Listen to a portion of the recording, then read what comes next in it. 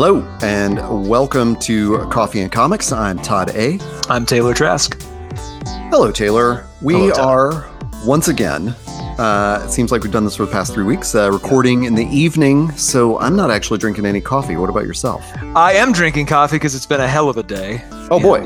Yeah. And I actually have a fancy new mug from, long story short, one of my favorite coffee shops in Colorado Springs that I've been going to long before I moved down here. Closed a month or two ago, and they had these really cool cups, and as kind of their final salute to their customers, they let us all put an order in for one of these commemorative cups, and it just came in today, and it's beautiful. Oh, cool.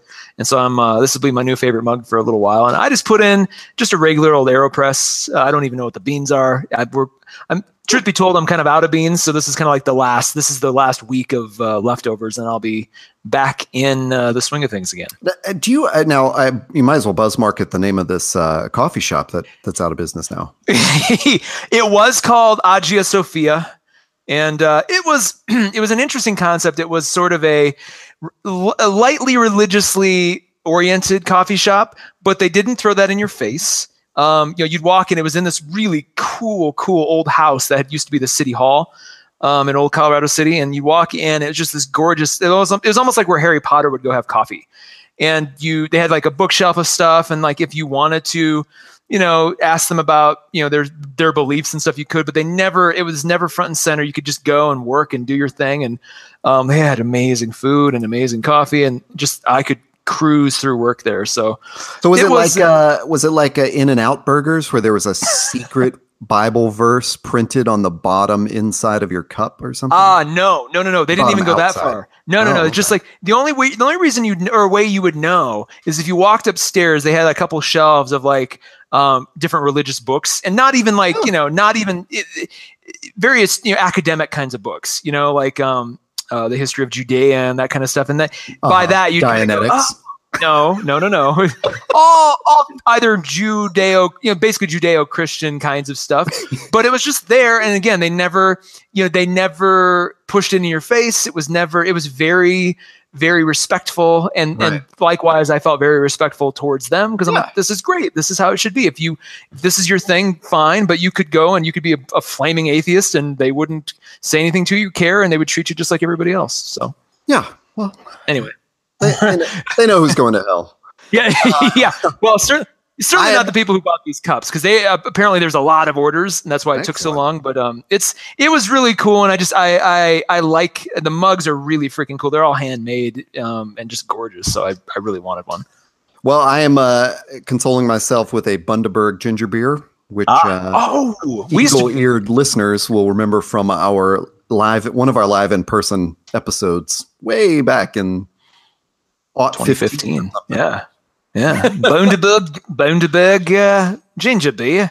Yeah, I remember that. They released a winter beer, like a winter ginger beer this season, and I don't know if they've done it before. This is the only one I was able to get my hands on any, and it was incredible.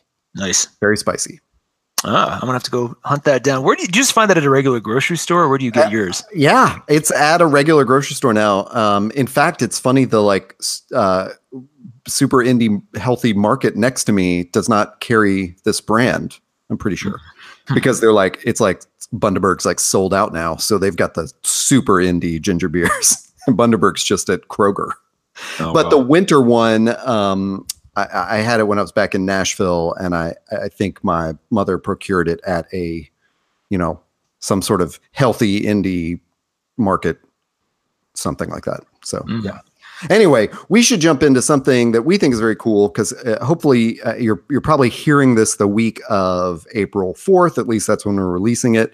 But, you should listen to our stuff anytime. It's timeless.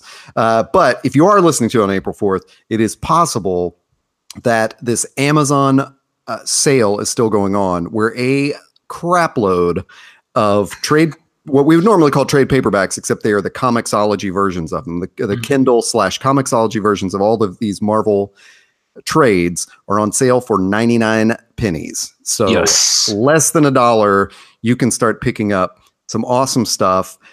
This was linked. I don't know if it was like crap. I don't even remember where it came from. I know it was one of the like Gawker zines or whatever, because it had Kinja in the title, I think. Anyway, maybe that was just an affiliate link or something. Hopefully you can find it if you go to Amazon Comics, Marvel. You should find this Marvel sale. What did you pick up? Well, first of all, I was delighted when you sent me a message over Hangouts and said, check this out. And I went, and there was 200 books. It was absurd. And like you said, it was only the digital versions, but I'm fine with that. I'm a huge Comixology user, as some of you may know. So I just decided, I'm like, you know what? I don't have time for any more than 5 books. That's $5, $1 a piece. And I'll just get 5 volumes. And it's kind of cool because some of these are books I've been meaning to look at some point. I have been increasingly intrigued by how they're treating Doctor Strange after the movie. For some reason, I'm like, I really liked. I wasn't the biggest fan of the movie, but I love the aesthetic of the movie, the costumes, the way they sort of, Gone is that ridiculous kind of weird 70s magician outfit, which I'm sure some people love, but I always hated. I could never take it seriously. And now it's kind of that Eastern mysticism kind of vibe. So I picked up Doctor Strange Volume 5, Secret Empire, which I'm very intrigued by. The art looks gorgeous. I previewed all these before I sort of looked at them, but that's amazing. I picked up something kind of indie and cool. It's called Spider-Man: The Daily Bugle. And it's a collection of stories from the point of view of the Daily Bugle, and they're all in black and white. And it's all, like the heroism of the staff. In fact, the tagline or the log line says, "Read all about it. New York's #1 newspaper steals the headlines in gripping tales spotlighting the Daily Bugle, its fearless staff, and its frightening head honcho, J. Jonah Jameson." So that's, I'm sure some of them have to do with Spider-Man somehow, but it looks really cool. I finally picked up, especially because I think it's concluding, Volume 4 of The Mighty Thor. And this is, of course, those of you who know, it's Jane Foster's, is Thor. And it's kind of a She-Ra situation where she's, weak and has cancer and becomes Thor. So I'm actually really excited about this. I've been meaning to ever since, Todd, you mentioned it on a show long ago, I think. I'm rapidly trying to find what episode that was in. Yeah, you gave it a really great review. And I remember then being really intrigued. And now that it's kind of concluding, I want to jump in. Also bought another random Thor book. And then I bought finally, and this has been on my list for some time, the Vision, the complete series. Oh man, I am so excited about these choices because you did exactly what we could not have planned, but it's perfect. I grabbed Vision 2, and then you grabbed you grabbed several other things that I looked at. Like I didn't actually buy Thor Volume 4 because, as you will hear in a moment, I grabbed too much stuff. But that Vision thing. Yeah, so that's great. We should definitely do an upcoming episode on that. Yeah, and if you're listening and you're wondering why that's exciting, this Vision series has been celebrated for the last year. It was the Eisner Award winner for Best Limited Series last year. It is apparently, everybody who reads it says, if you don't like comic books, you'll love this. Because I guess it comments, it's a really nice commentary on humanity. And it seems to fit nicely in that sweet spot of stuff I like, which is, the literary comic books that that kind of go beyond just genre and go beyond tropes and really start to delve into some meaty matter. So I can't wait to crack this open. And written by Tom King. Yes. And I believe the person who recommended it to us was our friend Drew, who just thinks Tom King is brilliant. And so Taylor and I had both been told to check out this Vision series. So yeah, I was super excited to see it. Vision, the complete series. And then it's subtitled Vision Director's Cut 2017. The whole thing, 99 cents. $1. If you're listening to this, go buy that thing right now. You have no excuse now. It's exactly. $1. It's $1. What about you? What'd you grab? Well, I went crazy because at first, when we were both sort of scrolling through the first page and we were texting back and forth, it's a lot of it's not a lot of volume ones, so we didn't really know where we were going to start. And then what I did was I went crazy on several titles where they had the volume 2 of it, but I had already been interested. I went and then paid the normal price for volume 1, which in many cases was only $4 to $6, and then bought the volume 2 for 99 cents. So I then I texted you back and said, I went nuts. I got 16. I'll highlight just a couple. I grabbed the Mighty Captain Marvel volumes 1 and 2. I think only 2 was 99 cents. I had actually picked up a couple of stray issues of that, and then it was one of those things where I missed a couple issues, and then when I came back to the series, I was too late, and also that Civil War II thing totally turned me off of like reading more during that run. But I'm really happy that I got these collected editions now. And then just this morning, before I even knew of the sale, I had heard that it was imperative to grab the Unstoppable Wasp series, which I believe they've already canceled. And again, volume 2 was 99 cents, but I went ahead and bought volume 1 as well. And then I went and grabbed a ton of the bunch of those Marvel collections are X team related. You know, it's a bunch of mutants. I grabbed the Excalibur collection, which was I believe it's just one arc. Excalibur was like this gang of British mutants, and this is a story about when they meet some of the X-Men and Avengers. Anyway, this is a comic book. I had a couple of them back in the 80s or 90s and was just happy to grab this and check out some old stuff, as well as like I grabbed an X-Men Epic collection and a New Mutants Epic collection. I grabbed Thor by Walter Simonson, volume 1 and 2. So like the 1960s run that he did. I was pretty excited about that. And and Vision. Oh, and America volume 1, which I have heard great things about, but would never be able to describe it to you because it has been so long since I've heard those great things.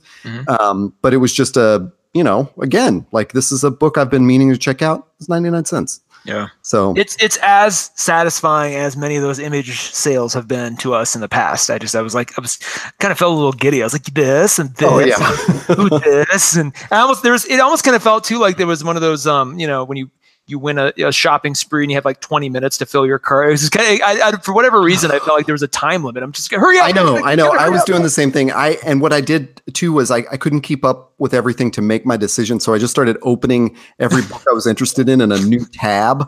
So I had like 25 tabs open, and then I would have to evaluate because there were a bunch of cool stuff, like they were calling them the Marvel firsts from the 1960s. And it would be the first appearance of several iconic characters. And there was Marvel first 1970s. And I kept going through these I don't care about half these characters, but it's 99 cents. So I had to make some tough choices, I guess. But mainly only because I bought some full priced editions. And they had 2 of the Mighty Thors, the Jane Foster editions, for 99 cents. And then the other 2 that I didn't have were full price. And I just felt like, okay, I'm going to put that off. I'll get them all at once. You're going to be, I think we joked about this privately. You're going to have enough content for Coffee and Comics for the next 2 years. Yeah. I mean, we're going to start doing this show 5 days a week, right? Anyway, might as well. But this week. Yeah. Do you want to kick it off or you want me to jump in? I would love to kick it off because I have a series, and this is going to be kind of a cheat again because I could give you volume 1 and I will, and I'll try to keep this localized to volume 1, but I'm really talking about a series in full cool. Because it's still ongoing. It is by one of my favorite creators of all time. It is a newer series. It kicked off in August of 2016, and it involves conspiracy and murder and the occult and magic. And it is the Black Monday Murders by my boy, Jonathan Hickman, and art by Tom Cocker. I do not know how he pronounces his name. And of course, once again, published by Image. Black Monday Murders. The Black Monday Murders. Okay, just making sure when I repeat that several times that I've got it right. Yeah, and I could say volume 1, but I'm not. I'm going to talk about the issues in the series as a whole, and I'll get to why in just a second. First of all, my love of John Hickman knows no limits. As anybody who's familiar with the show, who's listened to one or many episodes knows, I am a huge Hickman fan. He's my favorite writer right now. He has a ridiculous Marvel resume. So if you want to know what he's done, just go Google his name and look at all his Marvel credits. It's kind of silly, but that's just Marvel. Outside of that, he's got an equally impressive indie resume. he and Robert Kirkman must be on a race to see who can exhaust themselves the fastest. Because I mean, Hickman's got 4 or 5 concurrent indie series going on while he's working on the Marvel stuff. Among those series, East of West, quite often name checked on the show. I love that. The Manhattan Project, which I haven't really gotten as much into because I don't like the art as much, but I love the idea of it. One of my absolute favorite things, the Nightly News, his very first graphic novel he put out. If you're a fan of the medium and you want to see just a brilliant debut by a brilliant creator, go pick that up. Pax Romana, same thing. And then The Dying and the Dead, I'm going to call out specifically because that's still an ongoing series too. I mean, that thing comes out maybe every 4 or 5 months, and then maybe it might do a couple months and then takes a year off. It's really hit and miss in terms of when it comes out. But I name check it because The Dying and the Dead seems to have a weird tangential relationship to the Black Monday murders. There are a couple characters or sort of types of characters in The Dying and the Dead who also seem to be in the Black Monday murders, but it's never, at least right now, it's not, I don't think there's any intention to make it part of the same, they're not going to meet up at any point. I just think it's this one of these weird sort of like Stephen King, Dark Tower sort of kind of like, things that just happens to be in the background that, if you notice it, you notice it. And that's as far as it will go. Tom Coker, he has a few other image credits to his name, but this is really his breakout. If you go and Google him, like he's really putting his stamp on this series. So I look forward to seeing more from him. As to the series itself, I'm going to sum it up as a crypto noir series. Very much has all the right elements of noir, but the crypto kind of magic element is very much a character throughout. And I'll just read the summary from the Image website itself, and then I'll kind of talk more about it. But the summary, it's really hard to summarize this book. That's why I want to read this first. It says, The Black Monday Murders is a classic occultism where the various schools of magic are actually clandestine banking cartels who control all of society. A secret world where vampire Russian oligarchs, black popes, enchanted American aristocrats, and hitmen from the International Monetary Fund work together to keep us all in our proper place. So this is really a book or a series rather that mythologizes conspiracy. If you've ever heard people talk about, or if you yourself have ever wondered about the Bilderberg Group or the Rothschild family or world banking, all of these, whenever somebody refers to them or they, this is a series that takes that question and builds a mythology around it and attaches it to a crime noir. And there's a main, I guess the main kind of storyline focuses on the characters and the interplay of these families. These banking families. The Rothschilds are actually one of them that are named. There's really? Yeah. He actually uses real world events and real people and places. Wow. Just so you know, I decided to get this about 10 seconds into Googling it. See, I knew you and I have aware of this. Yeah, it's I read the Wikipedia entry right before you read the summary and was like, "Yep." See, that's the joy of Coffee and Comics. I know. First and foremost, I hope you become a fan of these things as much as our listeners. But I figured I've been kind of saving this one because I wanted to see where it was going, but also I knew based on the conversations we have and our sort of hobbyism of talking about and sort of wondering about these things. I knew you'd probably shared interests outside of comics relate to them. Well, so is the series over? Oh God, no. Okay, so it is ongoing. Gotcha. They're just rounding the corner on volume 2 as we speak. I think that comes out either this month or next month. But the B story is, I want to mention this too before I forget. The B story is, and actually what kicks off the entire series is this murder that is assigned to a detective, Theodore Dumas, who's kind of our main protagonist. But I call it a B story because we get just as much and probably more about the interplay between these families as we do him trying to solve this murder. It all comes together at some point, and the most recent issue, which I think is number 8, 9. The most recent on Image Comics website. Yeah. Yeah, 8. So I just picked up 8. And there's a man. I sound like a broken record when I say this, but this is another one of those that could be the best Showtime or HBO series that has never been made yet. Like, it's so goddamn good. And there's a twist that just happened in 8 that's like, oh Jesus. Like they there's a lot of soap opera-y kind of things going on between the families. You know, you get to see that dynamic. And then the character development of Thomas, the detective, he is really, really good. And where they take him and kind of, he's our eyes and ears into this world. And there's something that happens that's just wonderfully, wonderfully played. It's format. The reason I say I'm not going to talk about a particular volume. You go get volume 1 if you want. My recommendation is get single issues and get single issues in physical format. And here's why.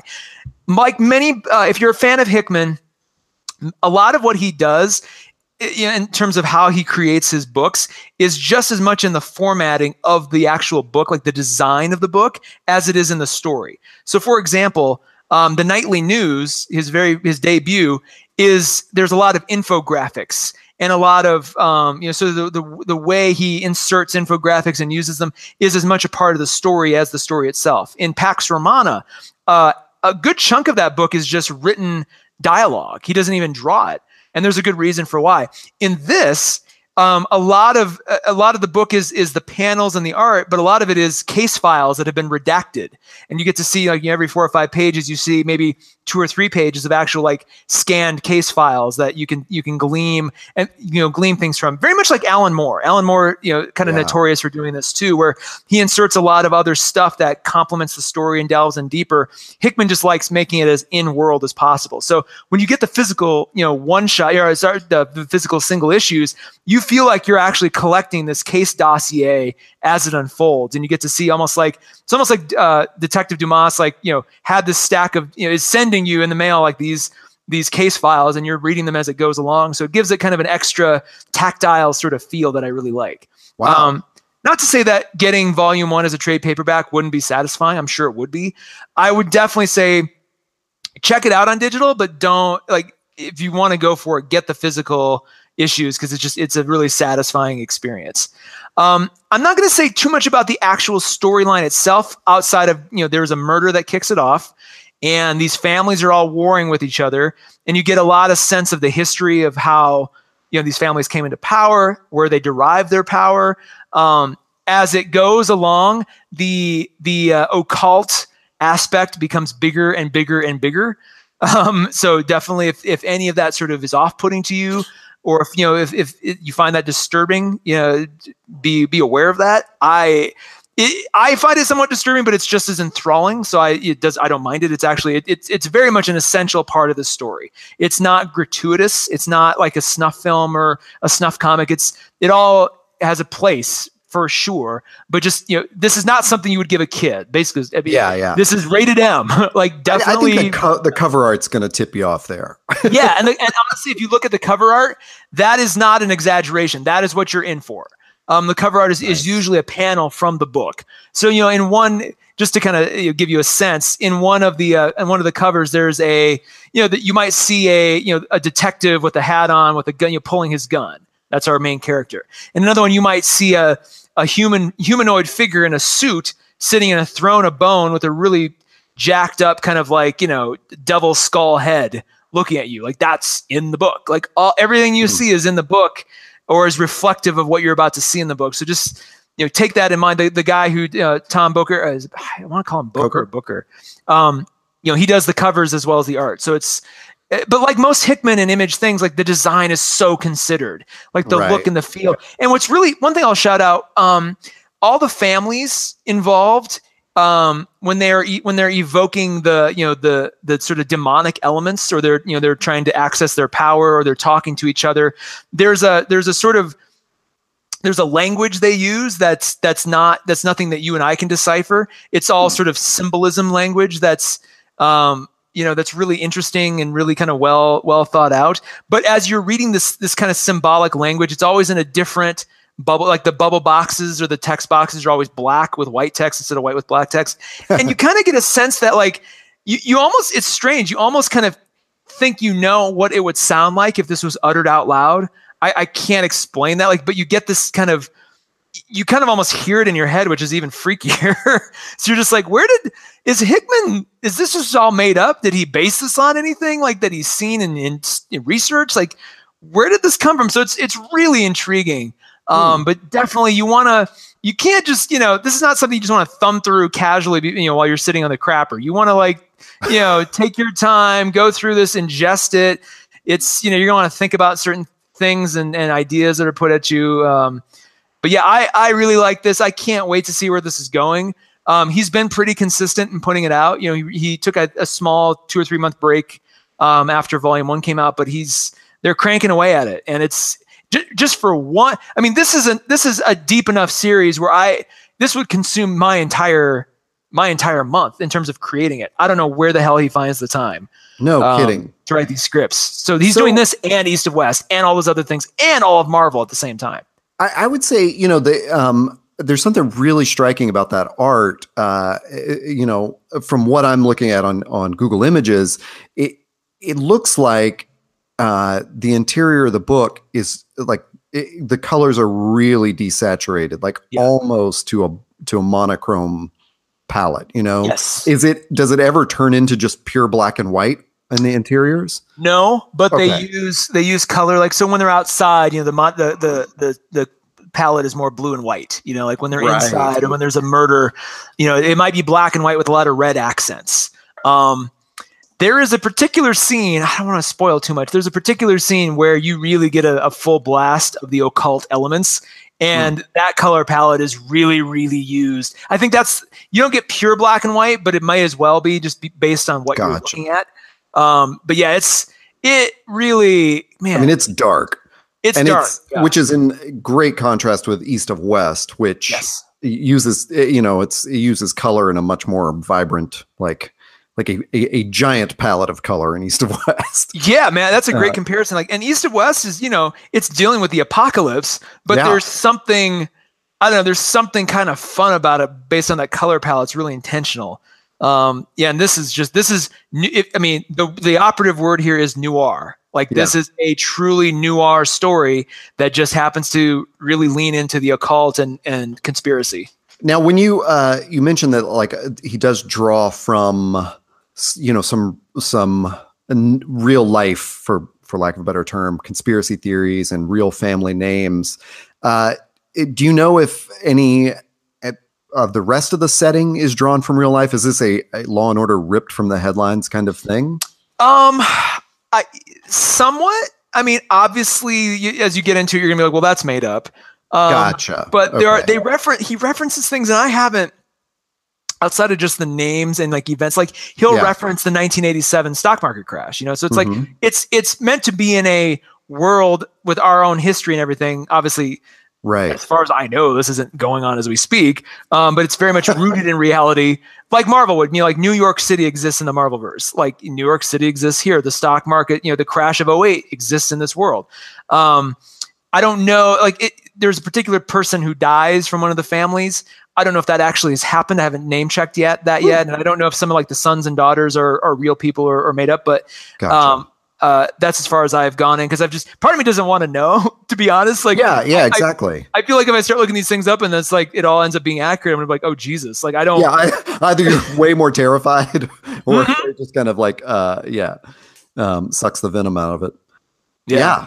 Wow, this just looks really, really awesome. Yeah, you specifically are gonna love this book if you're a fan of the medium. If you like indie stuff, you're going to love it. If you like really well designed, just stuff, if you're a Hickman fan, you'll love it. If you're an Image fan, you'll love it. If you're a noir fan, a detective story fan, you're going to love it. Good Lord. But again, not suitable for children. Yeah. Please. I can't stress that enough. Do not give this to your niece. Do not give this to your child. Drew, if you're listening, do not give this to your son. Wait until he's 21. And then even then, I would say maybe wait a couple years, then give it to him. You made me lose my train of thought. But so you mentioned the B story was sort of this, the detective investigating this murder. Do you get a sense that like, is that central or does that run parallel? Like, are we following the story to where that mystery is wrapped up and that's sort of where all the ends will get tied up? Or is this an open-ended story and it's just going to go on forever? I can tell you that up until issue 8, he is very actively trying to solve this murder while you get to see kind of, I mean, you as the reader know what happens. Like it's like, stuff he doesn't know, but you're still seeing this world through his eyes in a lot of respects. But by issue 8, there's a sort of, there's definitely going to be a sort of new arc now going forward for everybody involved.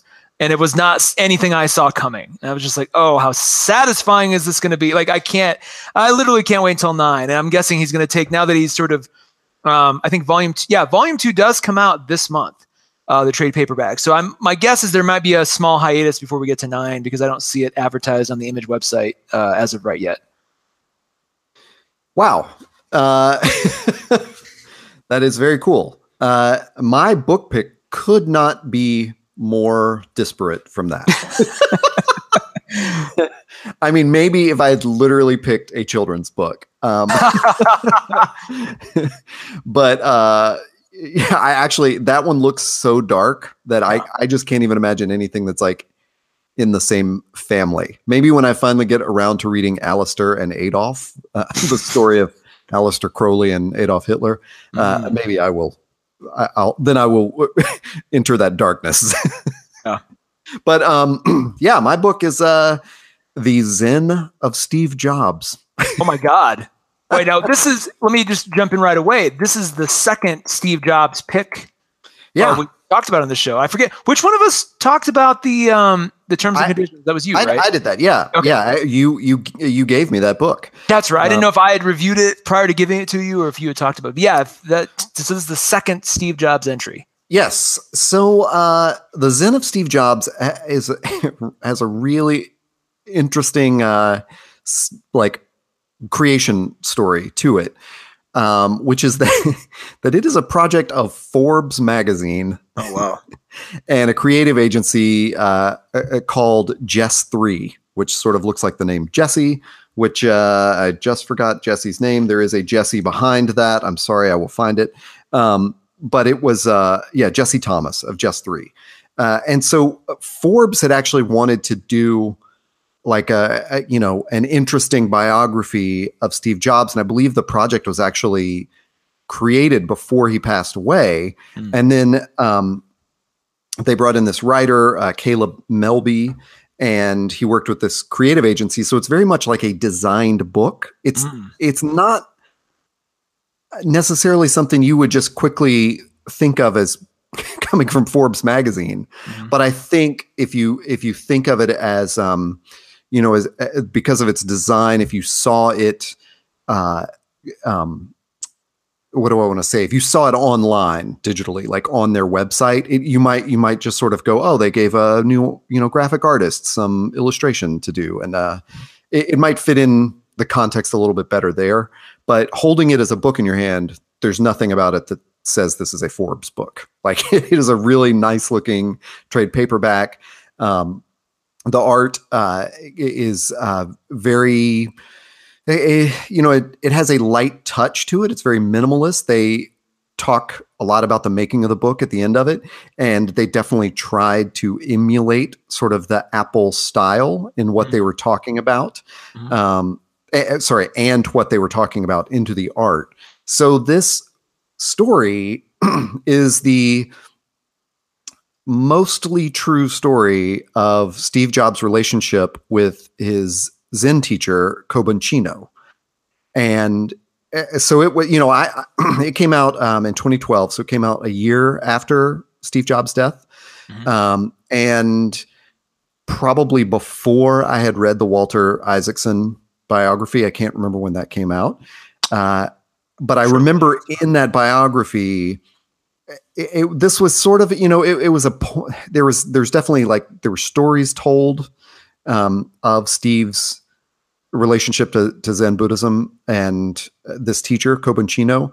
And I probably, yeah, like I said, I probably picked this up before that just because it kind of grabbed my eye. And, it was around that time I'd bought a couple of books on Steve Jobs at the time. But also because I've done quite a lot of Zen Buddhist meditation, Zazen, and in the same school as Kobun Chino, and the Zen priest that I used to sit with had actually, I believe at the time, had written a blog post about his relationship with Kobun Chino. So I sort of had all these inroads to like, oh, this is really interesting that this is a book about Steve's relationship to this figure that was pretty much accessible in California Zen Buddhism at the time. I didn't realize that. That's interesting. I never heard this about Steve Jobs. B, it's cool that you have sort of a tie into that. And it's, I don't want to make anything of that except that like, it's just a school of Zen. It's sort of like, knowing the Pope if you're Catholic, I think. Yeah. It's like, so they do basically, as I recall, what the Isaacson story is, I believe Steve had this interest in just anything. And I believe he visited Japan as a younger man. And then, according to this book, so to do this book, what they did was they interviewed a bunch of people in that scene. And not only, I don't know how much of Kobun Chino's story to tell. I also don't know if I'm pronouncing that right, so I apologize. But Shunryu Suzuki had formed this first Zendo in San Francisco, sort of one of the first American Zen centers in San Francisco, literally in a garage. And Kobun Chino was had sort of he'd received his Dharma transmission and was set to take over an abbey in Japan from his teacher, but defied his teacher because he was sort of a rule-defying guy, and moved to America to work with Suzuki.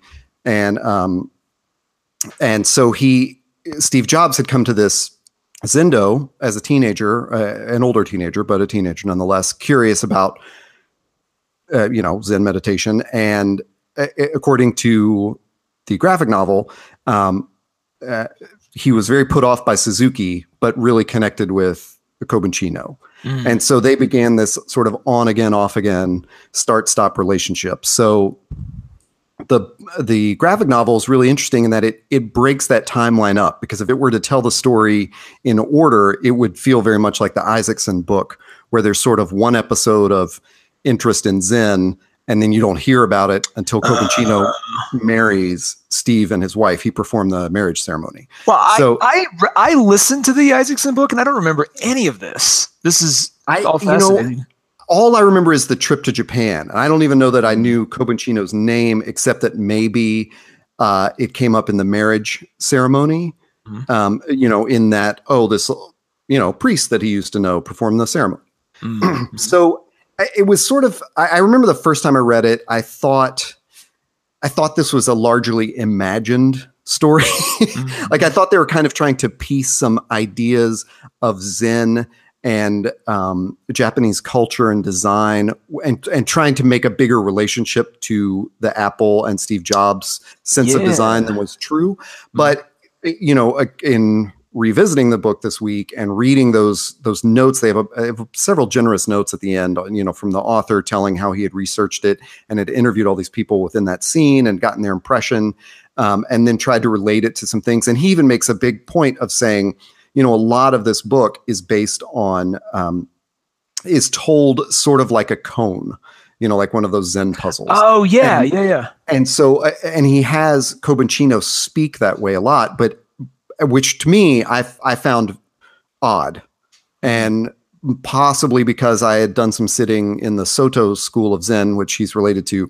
But it's at the end of the book in that author's note where he recognizes this is not, the cones are not a part of Soto Zen. That's actually a Rinzai school of Zen.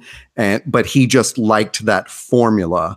He was like, I couldn't put these extemporaneous, long speaking things that Kobun Chino would do in his talks. He had to make it really succinct and pithy, and sort of, so he uses mechanisms like that to tell the story in a way that it is really interesting. Like it's sort of like an intellectual portrait of Steve Jobs, not a biographical one.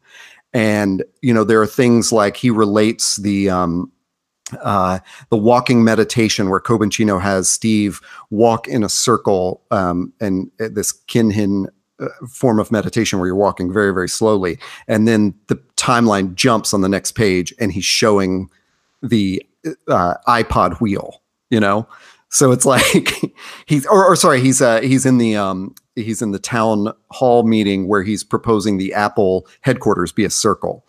And so it's juxtaposing him walking in a circle, meditating with the Apple headquarters circle.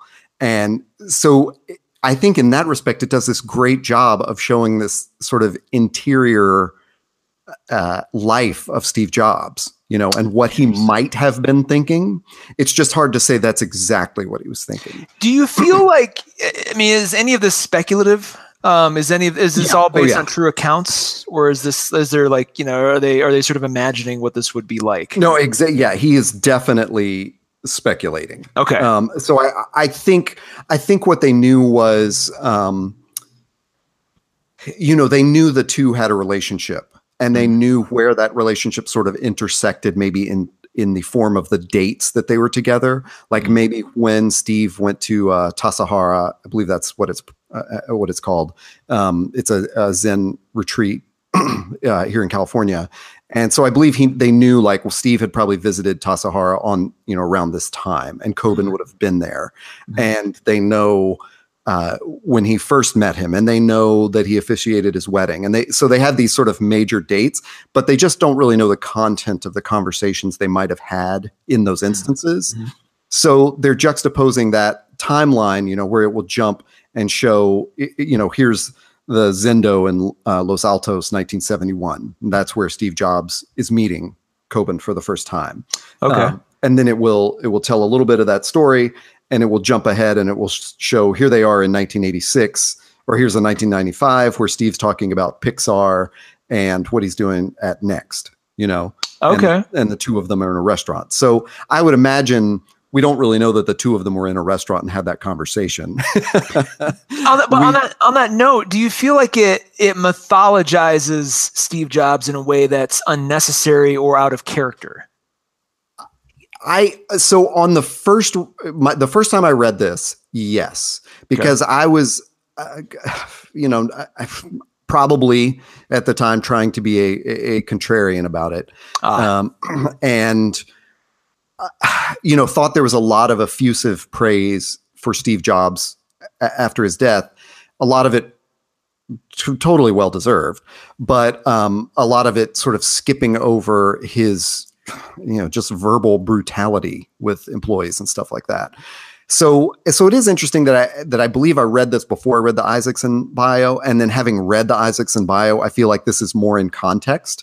Like I'm kind of willing to accept the glossier version here, because I recognize it not as a version of Steve, but as that trying to tell a story about his interior life and his design sense. Okay. So yeah, I think it just, it's another piece of the puzzle, of what he was thinking. And I honestly, this time too, I was really taken by the descriptions of how the book came together, with the graphic design company that did the art, and how the writer, found the right way, the right balance to tell the story.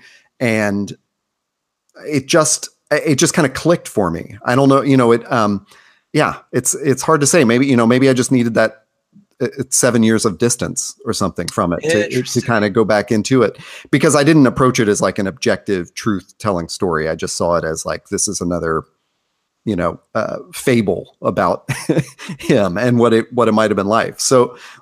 And I think sort of, it's interesting also, like I'm sort of, processing your, surprised by some of this news, saying you didn't really know that he had this relationship with a Zen teacher and blah, blah, blah, like that. That sort of makes me think, yeah, this is probably a really essential story to tell in that case. Yeah. So I know the point I was going to make with the notes at the end. You can definitely feel, I felt on this most recent reading of it, and then reading those notes right afterwards, that it does a really good job of explaining the idea of perfection and how Steve Jobs pursued it sort of relentlessly. And Kobun Chino was much more of the type of Zen practitioner that I've known personally, who sees that the pursuit of perfection is, like a fool's errand. Okay.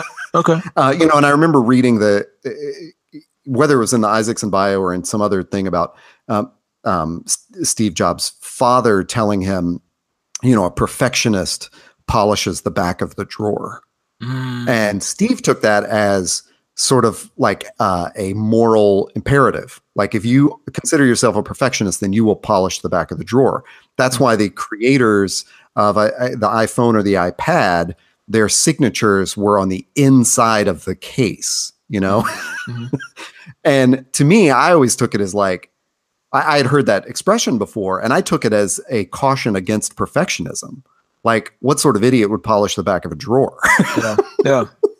So, that is really well done and well,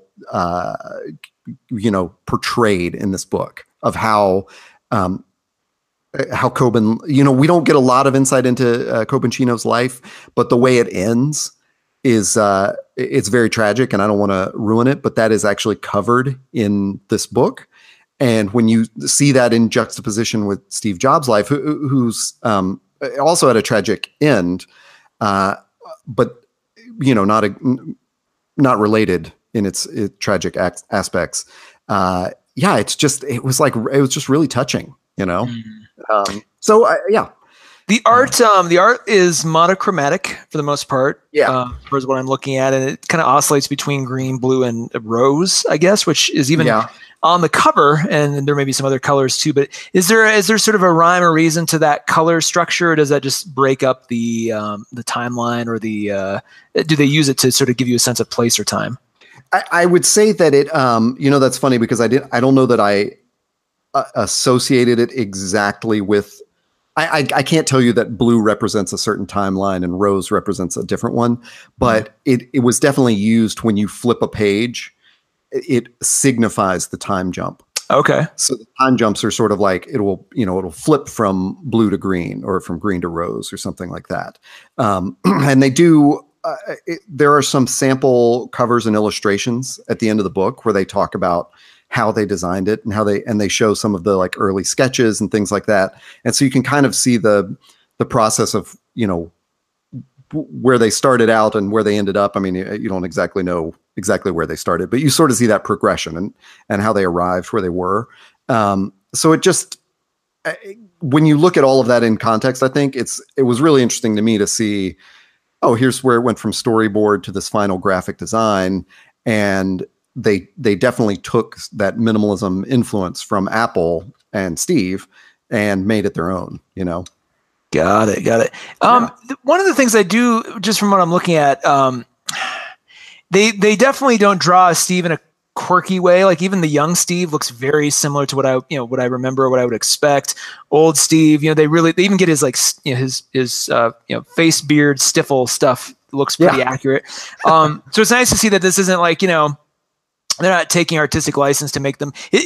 What I'm getting at is it seems like the nature of the story is more important than trying to do something clever or subversive with the art, which I like. So this I don't know, this, as you've been talking, I've kind of gone, well, shoot, I'm equally interested in these topics and just sort of that path to enlightenment anyway. So this is kind of a cool way to see how Steve got there himself without delving into the minutia or the history that we all know pretty well at this point. This is an interesting look that I think people don't usually get. Yeah, and that's I like that you brought up the illustration. That's definitely one of the things that's shown in the perspective art at the end. Like, they do show several drawings of Steve's face and head and how they went from like some were experiments in like pure iconography. Like, there's no eyeballs, just the perfectly circular glasses and like dots of stubble and the shape of a nose, no mouth, no eyes. Yeah. No details in the ear. And then, where they added a few features and then where they added a ton of features and it looks very comic booky. And then where they arrived on this very like sort of, it looks like a brush stroke. And honestly, I didn't really even think about it too much until you brought that up, but especially contrasting that with how Terms and Conditions runs through the history of comic books and draws Steve either as sort of hero or villain in all these different contexts. And so you and I have looked at a ton of, everything from like a heroic Steve as to like a total parody cartoon character. And so this one is, it's very restrained and I think respectful. It's not, there's no, all the elements in this work to tell the story in that very thematic way of simplicity and minimalism and, giving the meaning of the story more than the accurate details. How do you think, now that you have both Terms and Conditions in this, do you feel like they're complementary? I mean, do you feel like they're must-haves for anybody interested in Steve Jobs, or are they so different that you really can't associate them that way? I think that's a good question, and it speaks exactly to that former contrary attitude I had towards Steve, where I was just very concerned about, like, how what a nightmare it sounded like to work at Apple under him. Yeah. And I think Terms and Conditions in its way, now it's not really focused on the details of the Apple day-to-day, but because it is a literal retelling of all the terms and conditions that we all agree to when we join an iTunes account. And so it is, that is its own brutality, So reading Terms and Conditions is definitely the story of the legally brutal Steve, and reading this is the story of that struggle he went through to become an artist. And as it's pointed out in this book, to place Apple at that intersection of technology and liberal arts, I love that juxtaposition. Cause I'm not a Steve Jobs fanboy by any stretch of the imagination. I do appreciate his contributions, and I appreciate that he was a complicated character. And I think I like that duality, because you really need, you need that duality. You need to know kind of what a prick he is or was, and what he could do. But you also need to know, like, where there was very much like, he wasn't totally a prick. It was very much half that and half this sort of thoughtful, other sort of thing. And I like that. I'm definitely going to pick this up. Do you recommend, as my usual question goes, do you recommend digital, physical? How did you consume this? Mine is physical, but I think it probably works well either way, because it is so stripped down that it is not exact. I mean, like, it's a lovely book, but it doesn't like jump out from lots of other trade paperbacks on my shelf. Got it. And just given its nature, like, I mean, why not? And its subject, why not read this on an iPad? Like, what a like great way to do it. So it's fantastic.